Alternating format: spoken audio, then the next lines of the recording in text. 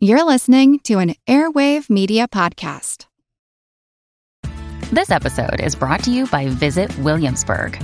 In Williamsburg, Virginia, there's never too much of a good thing. Whether you're a foodie, a golfer, a history buff, a shopaholic, an outdoor enthusiast, or a thrill seeker, you'll find what you came for here and more.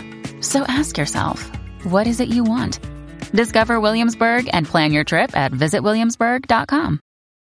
When you need mealtime inspiration, it's worth shopping Kroger, where you'll find over 30,000 mouth-watering choices that excite your inner foodie. And no matter what tasty choice you make, you'll enjoy our everyday low prices, plus extra ways to save, like digital coupons worth over $600 each week. You can also save up to $1 off per gallon at the pump with fuel points. More savings and more inspiring flavors make shopping Kroger worth it every time. Kroger, fresh for everyone. Fuel restrictions apply.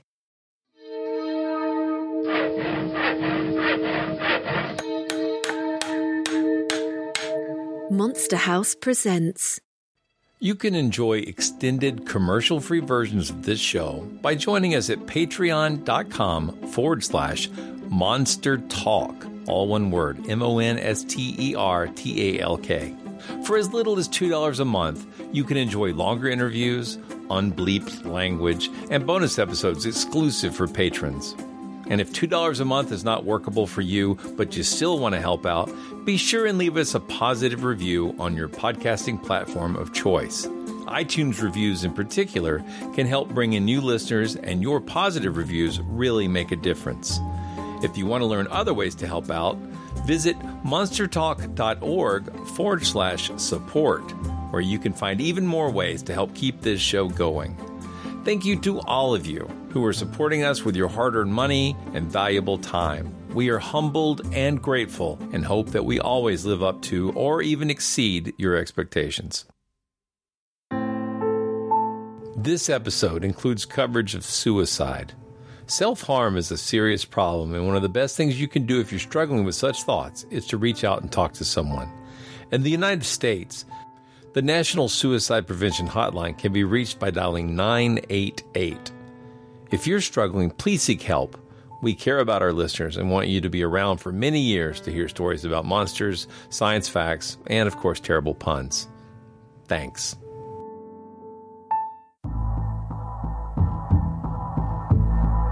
It's actually quite unlike anything we've ever seen before. A giant, hairy creature, part ape, part man. In Loch Ness, a 24-mile-long bottomless lake in the Highlands of Scotland. It's a creature known as the Loch Ness Monster.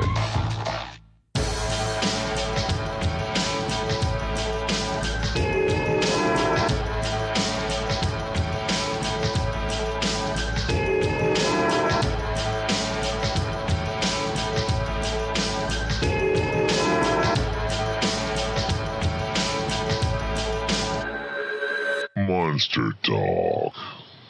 Welcome to Monster Talk, the science show about monsters. I'm Blake Smith. And I'm Karen Stolzno. Welcome to part 2 of our 2-part coverage of the Philadelphia experiment. In part 1, guest David Halperin talked to us about 3 men whose lives became entwined with this story through strange correspondences in the 1950s. Morris K. Jessup was the author of The Case for the UFOs, a sprawling book that looks at his pioneering belief that much of the weird things that happen in the world today could be attributed to UFOs, and the pilots of these crafts are not aliens from other star systems, but rather that they might be our ancestors from the time of Atlantis who fled the surface of the planet 10 to 12,000 years ago and have been out there interfering and watching things ever since. Now, if that sounds like a mashup of Charles Fort, Eric Von Däniken, and Graham Hancock, well, you're not wrong. But remember, Jessup predates Von Däniken by more than a decade, and Hancock by 4 decades. So he suggests that everything from the vanishing crew of the Mary Celeste to the 1855 case of the Devil's Footprints in Devon were brought to us by UFO occupants. Then we have Gray Barker, the UFO enthusiast and publisher whose Saucerian books kept a lot of fringe writers in print. Tall, mischievous, and hiding secrets of his own, Barker was the man who made the Men in Black famous through his book, They Knew Too Much About Flying Saucers. And finally, we have the real source of the Philadelphia experiment, Carl Allen, a.k.a. Carlos Allende. He took a copy of Jessup's book and annotated it with wild revelations in 3 different and distinctive voices and mailed that to the Office of Naval Intelligence. He also corresponded with Barker and Jessup. Allende, or Allen, he reminds me of a creation of comedian Jerry Clower, who would tell stories about a man named Eugene Ledbetter, who was so committed to making stuff up that he'd rather climb a tree to shout a lie when he could just stand on the ground and tell the truth. Now, this colorful trio are responsible for the legend of the Philadelphia experiment. And it's just a legend. It's a lie. It's a hoax. It's a make-em-up. Even venerable ufologist Jacques Vallée has written about this story as a clear example of a hoax and how to use it as a template for spotting other hoaxes. I'll put a link to that fascinating document in the show notes. Okay, you're all caught up now. If you missed part 1, I do recommend you go check it out. But I think that this is enough background material that we can drop back into our interview and pick up where we left off with David Halperin. Monster Dog. So now we're back for part 2 of our interview with David Halperin, who is joining us to continue the exciting true story of what really is behind the Philadelphia experiment. This is a cliffhanger. Yeah. Okay, we're now in 1957, and Jessup is contacted by the Office of Naval Research in Washington, D.C. They want him to come and have a look at a package they received the previous year, that is 1956, about the same time that Jessup was exchanging his letters with Carlos Allende. And when Jessup came to Washington, they showed him a paperback copy of his book. It had been mailed to them in an envelope with Happy Easter scrawled on the outside the previous year. And in it was his book, but annotated in what looked like 3 different handwritings with 3 different colors inks, copiously annotated, as if 3 people were debating back and forth, passing it back and forth among them, and saying, oops, here he hit on the truth. And no, this is all bullshit. He got this all wrong. Okay? And the whole book is filled with their commentary on the case for the UFO. Only one of the 3 men is named, that he's called Jemi, Jemi, and also my twin. And it's very hard to not to think that there's a link between Jemi and Gemini. Okay, the other 2 are anonymous, and in the literature on the subject, they're generally referred to as Mr. A and Mr. B.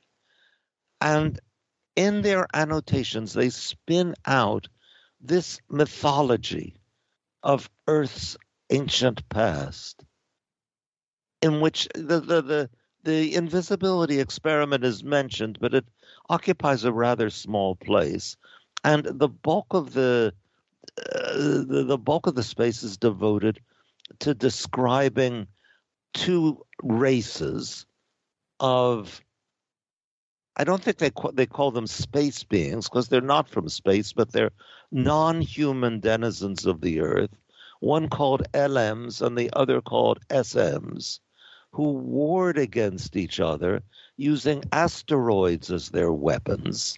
Wow. And the first wave of civilization was destroyed in these wars.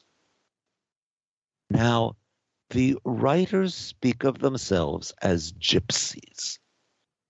And one of them says, if the history of the great war of the ancients were ever recorded, it would cause man to stand in awe or disbelieve that such huge satellitic masses were ever deliberately tossed through this atmosphere in an attempt to demolish all of the little men great work. Fortunately for mankind's ego, only a gypsy will tell another of that catastrophe, and we are a discredited people ages ago. Ha! Yet man wonders where we, in quotation marks, come from, and I do not believe they will ever know. So now the gypsies have replaced the pygmies as the liminal beings between ordinary humans and this mythological world. And the three annotators claim to be gypsies. This is out of order. I really shouldn't ask this question here. We've talked before on Monster Talk about the very peculiar history of Ray Palmer and Richard Shaver and the Shaver Mysteries, and the way that the two of them worked together. Shaver, who was almost certainly mentally ill, generating tons of content, and Palmer, who was deeply into esoteric literature, rewriting Shaver's work to produce this incredible narrative of these evil and good forces working from within a hollow earth. I can't help but see gigantic parallels here.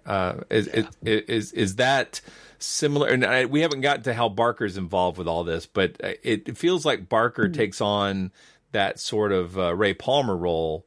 And I don't want to let that slip by. So if you don't have to answer it here if it narratively makes more sense to bring that in. But that seems familiar. I'll finish Act 2 quickly, and Act 3 begins Enter Gray Barker. Okay, cool. What? Okay. That Act 2, Jessup comes to the Office of Naval Research in Washington, sees the book, recognizes one of the handwritings as that of Carlos Allende. Got it. And I think they try to write to him, but get no answer. Meanwhile, the Navy does something very odd, which is that they contract with a company in Texas, the Varro Manufacturing Company, to produce a mimeographed copy of this text with Jessup's original words in black and the annotations in red, which, remember, we're back in 1957. This is a tremendously involved and time-consuming project, and we may well wonder why the Office of Naval Research thought it was worth doing this. And we can perhaps come back to that question. I do not wish to slow the narrative. But in any case, they do produce this. In 1958, the chairman of the Varro Manufacturing Company sends a copy of the mimeograph text to Allende at the New Kensington address. Jessup also gets a few copies. And in 1959, Jessup drives his car into the Matheson Hammock Park in Coral Gables, Florida, runs a tube from the exhaust pipe into the car, turns on the ignition, and is dead within an hour or two. And thus Jessup leaves the sea. Act 3, Enter Gray Barker. Barker and Jessup were close correspondents from the November of 1954, which is really somewhat over a year before Allende began writing to Jessup, down until January 1957, when for some reason, it's not at all clear from the correspondence, when for some reason they broke off. Apparently without any quarreling. Their final letters are perfectly amicable, and I don't know why they stopped exchanging letters.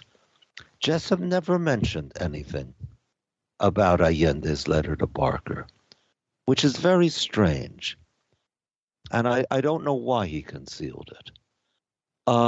In any case, Barker really didn't know any of this stuff until 1962, when a lot of it was published in a publication by an occultist group in California, which Jessup had connections with.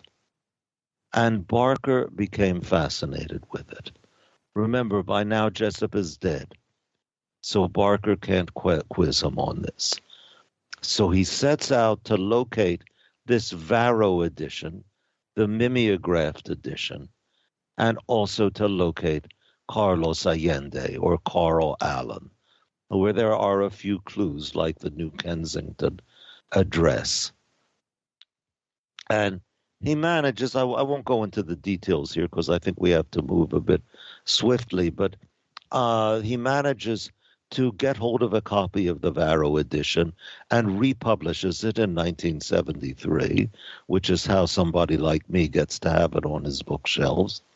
And in 1977, his pal Jim Moseley manages to track Allende down in, I think it's Arizona.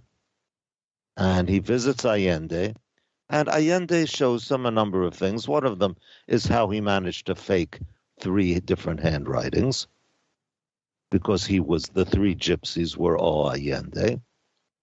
And he talks about physics. He does not impress Moseley. Moseley says the man doesn't know his ass from a hole in the ground about physics, but he knows enough jargon to impress the unwary. And presumably on Barker's dime, they fly him to West Virginia, where Moseley and Barker interview him and produce a recording called Carlos Allende Speaks. During my visit to the Barker collection in 2004, I listened to this. It is a very strange work. Moseley and Barker are theoretically co-interviewers, but Moseley never says anything, whereas Barker keeps apologizing for something. It's not clear what. It all becomes intelligible when you see the correspondence between Allende and Barker afterwards, that Moseley and Barker were both thoroughly drunk at the time of the interview. They had completely stopped taking Allende seriously. Allende starts out in Spanish. He speaks with a heavy Spanish accent. I myself, if I hadn't known he was Pennsylvania born and bred, I would not have imagined he was a native English speaker, and he says nothing of any interest. I think I'll be able to put a clip of that interview. I think I could snag a little bit of it just to give a flavor of Allende's voice.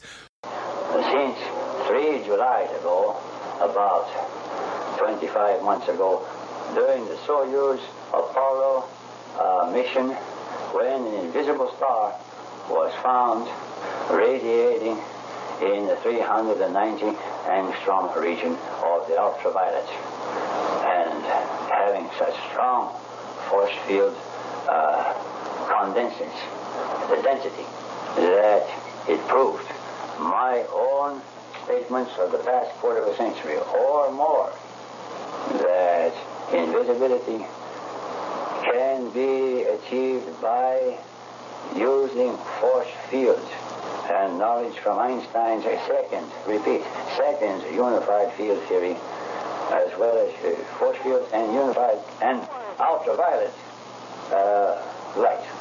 My statement that this can be done, invisibility achieved through UV light and force fields, is proven to be true by the discovery of that star. But I've been so perplexed. He's Carl Allen of Pennsylvania, but he's also Carlos Allende. Do we know? I mean, I assume that's all affectation and he just stays in character the whole time? I mean, one of his letters to some physicist, the man wrote, in my naivete in the 1960s, I assumed he was an elusive mystery man, which perhaps he was until about 1977. And then, I mean, Barker can't get rid of him. I mean, he deluges Barker. You know, when I was planning my trip to the Barker collection, David Houchin said, "Oh, there's lots of letters from somebody named Carl Allen." Wow, that's like from the Apostle Paul. The collection of letters, and your files full of these things, and they drive you crazy. Look at reading them. The man was just craving attention, and Barker had started to be taken seriously, and that was what Barker couldn't give him, because to Barker, he was a joke and possibly a cash cow. Barker wrote an awful book called The Strange Case of Dr. M.K. Jessup. When you turn the pages, the sound you hear is the bottom of the barrel being scraped. I mean, Barker, I think he probably wanted to write a sequel to They Knew Too Much About Flying Saucers, but he could never come up with anything like that of comparable power. Hello, it is Ryan, and we could all use an extra bright spot in our day, couldn't we? Just to make up for things like sitting in traffic, doing the dishes, counting your steps, all the mundane stuff. That is why I'm such a big fan of Chumba Casino. Chumba Casino has all your favorite social casino-style games that you can play for free anytime, anywhere with daily bonuses. That should brighten your day a little. Actually, a lot. So sign up now at ChumbaCasino.com. That's ChumbaCasino.com. No purchase necessary. VGW Group. Void where prohibited by law. See terms and conditions. 18+. Hello, I'm Paul Giamatti. And I'm Stephen Asma. Each week on Chinwag, we dig into the weird topics you wonder about, that you care about. The stuff none of us are totally sure of, like the Bermuda Triangle, Mothman, consciousness, philosophy, UFOs, ghosts, or, say, Bigfoot. So who's to say that there's not alien species that are Sasquatch? Like I'd seen a ghost, and I would hear something walking and breathing. Maybe every path is right. I will accept as a premise that every path is right. That is a face on Mars, eyes, nose. It kind of looked like Wilson the volleyball. Some people enjoy the waves or whatever crashing, and I enjoy listening to a quantum physics audiobook. I do think there are many things in the world that we just don't understand and probably won't understand. That's our whole show. So join us every Wednesday on all major podcast platforms and find us on Instagram, TikTok, and Twitter at ChinwagPod and Wagon. Well, thanks particularly from 1980 onward, where you follow just Robert Gurman, Goerman. I'm not quite sure how you pronounce it, but that he realized that he grew up in New Kensington. He was a neighbor of the Allens. He knew the family, and he tracked down all sorts of things about Carl Allen. We know the man pretty exhaustively now. That he was a brilliant boy who hated school. He dropped out after the 9th grade, joined the Merchant Marine, and from October 1943 onward, note the dates, that was when he claimed that the invisibility experiment had taken place. He was serving on a series of ships. One of them was the SS Andrew Furuseth, from which he claimed that he had witnessed the disappearance of the ship. Meanwhile, the story was beginning to spread. In the 1960s, it was esoteric teaching, known only to a few geeky teenagers such as myself. By the late 70s, William Moore had gotten wind of it, figured there was money here, interviewed Allende, and wrote a book which I don't think ever made it to the New York Times bestseller list, but as I've said, brought in enough of the money to enable him to quit the classroom. And the story spread. It became in 1984 what one friend of mine called a good grade B movie, The Philadelphia Experiment, which bears only the smallest resemblance to the book by Berlitz and Moore, which is never, by the way, even mentioned in the credits. At some point, Allende identified the disappearing ship as the SS Eldridge, which was sent to Greece, I think, in 1951, renamed the Leon, and Greek children were given tours of the ship with historical explanations, including that it had been rendered invisible in the Philadelphia Navy Yard. Mm-hmm. I mean, you get some idea of how the legend has spread. At least several years ago, which was the last time I checked, it was getting upwards of 60,000 Google searches each month. Given the name of the ship being the Eldritch and the way Allende horrifically describes everything that happens, it feels so strangely Lovecraftian. I mean, it feels like the kind of language of Lovecraft tied into a pure sort of sci-fi, with also the whole thing's wrapped up with this strange tinge of madness. I mean, it is so peculiar. It's such a peculiar story. The backstory is so much more interesting than this little snippet that becomes the movie. It's so weird. Yeah, that everyone else knows about. Yeah.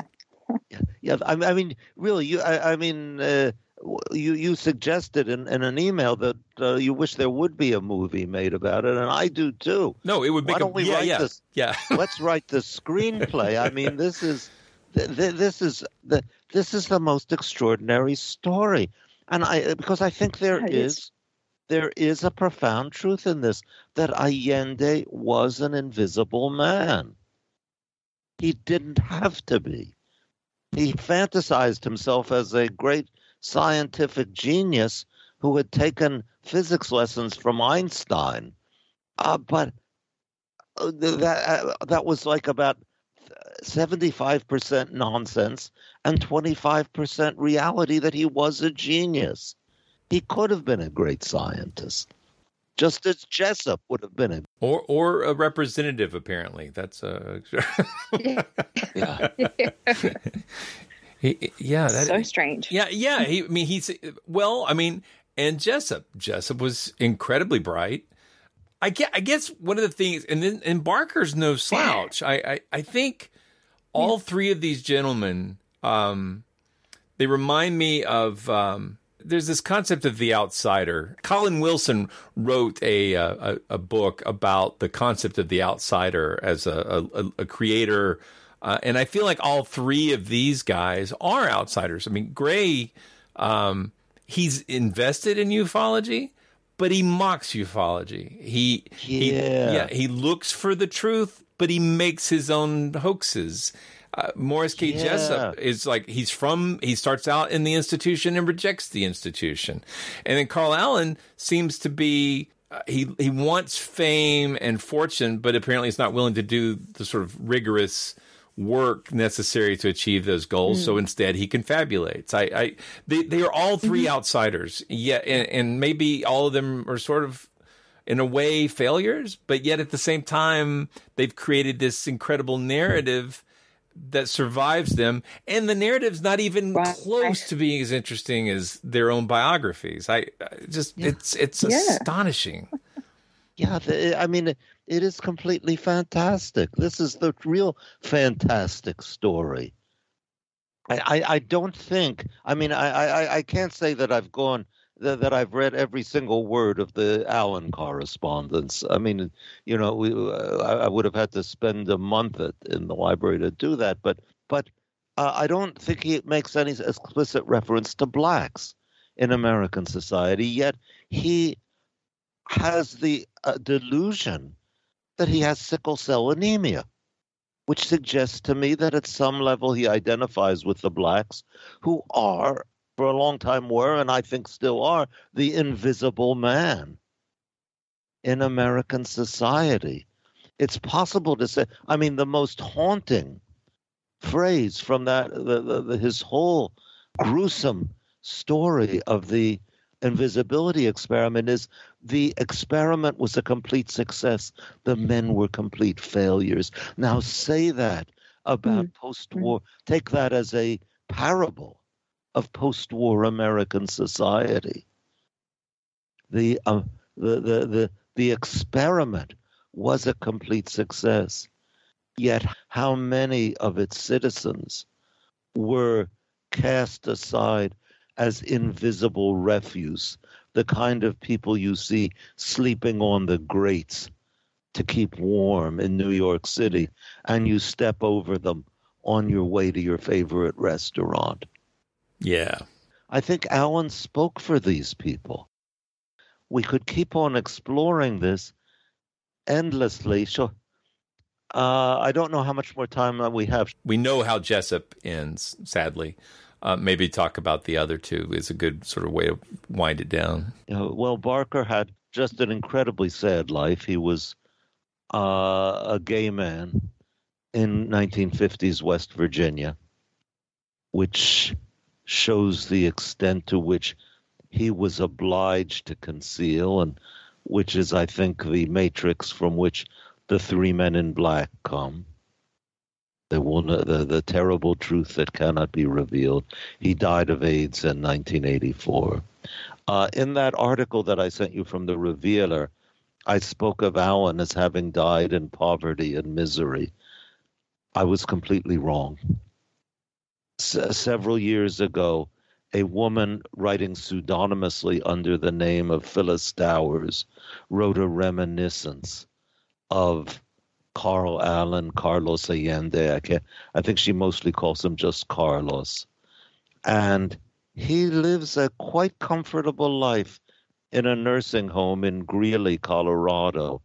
I think probably supported by far his from brothers. me here in Denver. Oh, yeah. For the first time in decades, he's well fed. He cannot control himself in the presence of mashed potatoes. I know that feeling.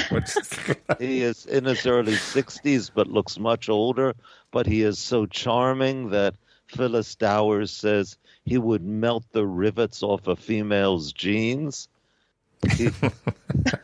A human interest article about him describes how he winks at college girls, flirts with beautiful women.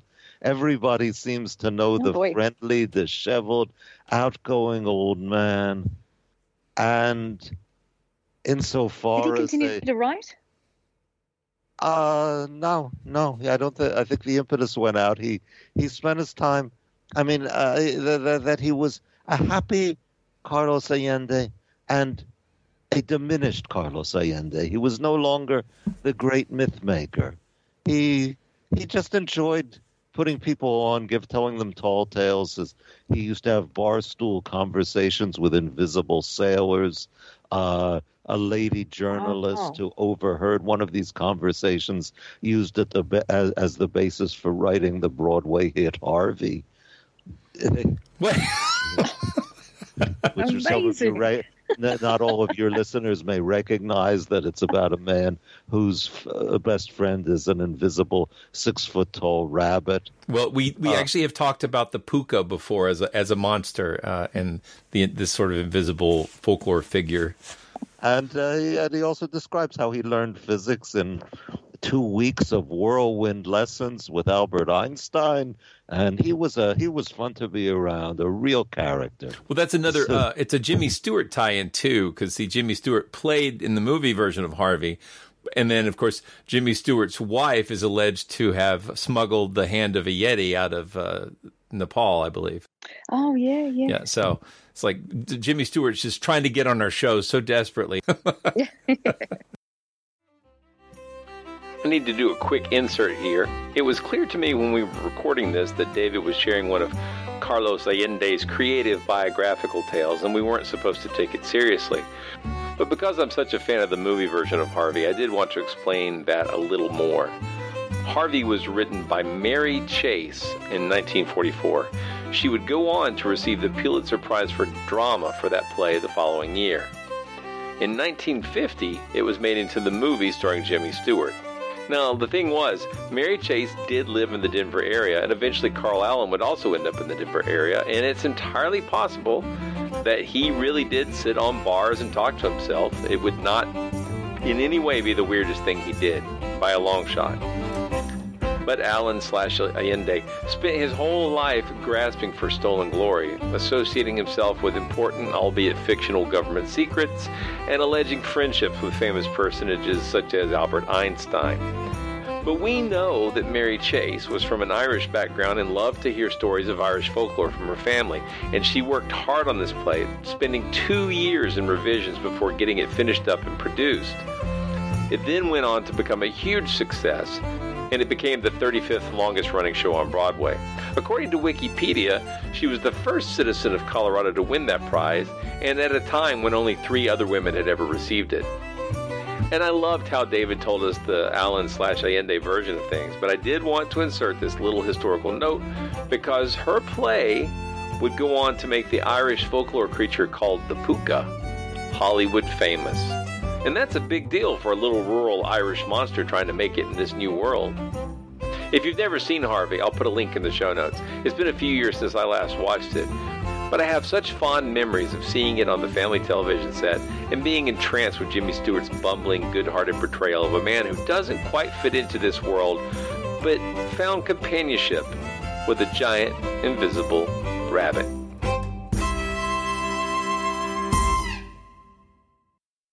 Do we know if he was continuing to use this Spanish language sort of persona even in his dotage? Is that like, did he continue to be Allende instead of Allen for the rest of his life? Is this something he took on like Madonna when she speaks with a fake British accent in England? He died. He died on March 5th, 1994. The obituary in the Greeley Tribune gave his name as Carlos Allende. That's really committing to the part. That is. Yeah. Yes, to the end. Yeah. Yeah. Yeah, David, just for our listeners, where can they find your writings and your stuff? I have a website, so davidhalperin.net, and I have a blog on it. And several years back, I had a whole series in the blog about the Philadelphia experiment. Of course, there's my book, Intimate Alien, The Hidden Story of the UFO, that was published by Stanford University Press in 2020. And yes. also, if you could perhaps put in the notes to this show the link that I gave you to the Revealer article that I wrote. Yes, absolutely. About the Philadelphia experiment. Yep. I think that's really as good a brief sketch of the experiment and its legend that as one could Fantastic. find. I feel like this entire episode has been a fascinating meditation on how these people who, again, some people might see as losers and outsiders, like they've managed to create something that has become bigger than them, that has survived longer than them, that has more name recognition than they do. You know, and so they were all within their lifetime seeking something, you know, whether it was fame or clout or status or something, and they never quite got it within their lifetime. Yet after their lifetime, these remnants, these skeletal remnants, have developed into something much larger. Do you have any sort of closing thoughts on that? Well, I think if I point my finger at you and say, "You loser," 3 fingers point back at me. We're all losers, aren't we? Yeah, I think, yeah. In the end, we lose what we most strain to keep. And these are people who, by carrying what's true of all of us to extremes, help us recognize what's inside all of us. The real story of the Philadelphia experiment. This is such a beautiful and poignant story, and I really appreciate you taking the time to talk with us today. Interesting insight into the human condition. I'm delighted and honored, and it was just a pleasure talking to you both. Thanks so much. Thank you for your time. Monster Talk. You've been listening to Monster Talk, the science show about monsters. I'm Blake Smith. And I'm Karen Stolzno. You just heard an interview with David Halperin about the strange true story behind the strange false legend of the Philadelphia experiment. Be sure to check the show notes for links to David's online work and books. I just find this story so strange and unlikely. Not the made-up wonders, but the real people whose desire for fame and clout drove them to such curious ends. And this story has sprawl. In addition to a 1984 motion picture, there have been sequels, plus several books focusing on this narrative, including the 1980 edition by William Moore and Charles Berlitz that made the phrase Philadelphia Experiment so famous. But there's also one more really strange thread woven into the tapestry that we've not talked about yet, and it is a doozy. So we'll be coming back to that later sometime this year, because it will tie this story directly to the popular TV series Stranger Things, as well as to a certain famous internet cryptid. So stay tuned for that. But next week, we'll be hopping over to another classic American monster that somehow we've never discussed deeply on the show before, and we'll be having a return guest to boot. So come back next week and hear Dr. Joe Nickell discussing another monster that he thinks he may have found a natural explanation for. Stay tuned. Monster Talk's a proud member of the Airwave Media Podcast Network, home of such shows as Good Job, Brain, I Know What Scares You, and I Know What Scares You. If you'd like to advertise on this show, contact sales at advertisecast.com. We hope you've enjoyed this episode of Monster Talk. Each episode, we strive to bring you the very best in monster-related content with a focus on bringing scientific skepticism into the conversation. If you enjoy Monster Talk, we now have a variety of ways to support the show, all with convenient links at monstertalk.org/support. That's monstertalk.org/support. We have links there to our Patreon page as well as a donation button. Another great way to support the show is to buy books from our Amazon Monster Talk wish list, which directly helps us with our research. We love used books very much, so don't feel compelled to buy new ones, and we love Kindle so we can share our digital libraries with each other. And finally, without spending any money at all, you can support us by leaving a positive review at iTunes or wherever you get your podcasts. Positive reviews help keep us visible in iTunes, which is a great way to help us find new listeners. And please share our show on your favorite social media platforms. Monster Talk theme music is by Peach Stealing Monkeys. You could be listening to anything right now, but you're listening to our humble podcast, and for that, we thank you.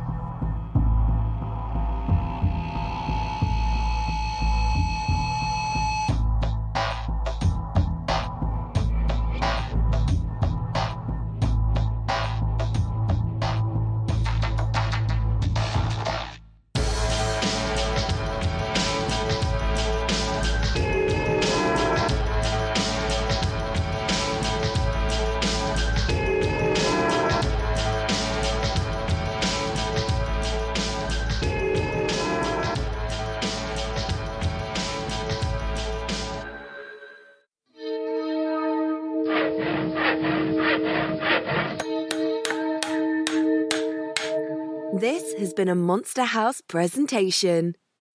When you need mealtime inspiration, it's worth shopping Kroger, where you'll find over 30,000 mouth-watering choices that excite your inner foodie. And no matter what tasty choice you make, you'll enjoy our everyday low prices, plus extra ways to save, like digital coupons worth over $600 each week. You can also save up to $1 off per gallon at the pump with fuel points. More savings and more inspiring flavors make shopping Kroger worth it every time. Kroger, fresh for everyone. Fuel restrictions apply.